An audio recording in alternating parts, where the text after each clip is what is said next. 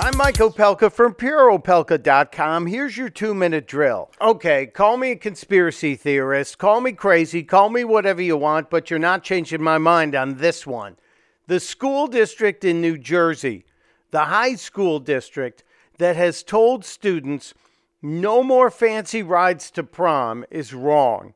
Here's the deal. Wanacue High School in New Jersey has told students that they are not going to be permitted to come to the prom if they have rented a party bus, a big SUV, or some sort of exotic stretch limousine.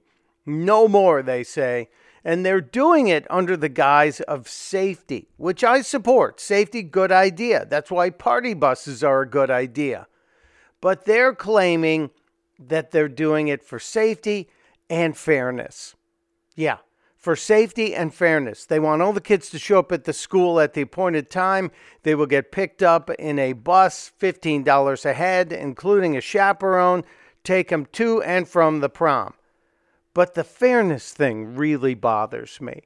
They say that some of the kids were feeling inadequate because they couldn't rent an exotic party bus or a stretch limo to go to the prom. And instead of teaching the kids that life isn't fair, that there are people who have more than you and less than you, they're trying to do a little social justice warrior work here and level the playing field. What's next?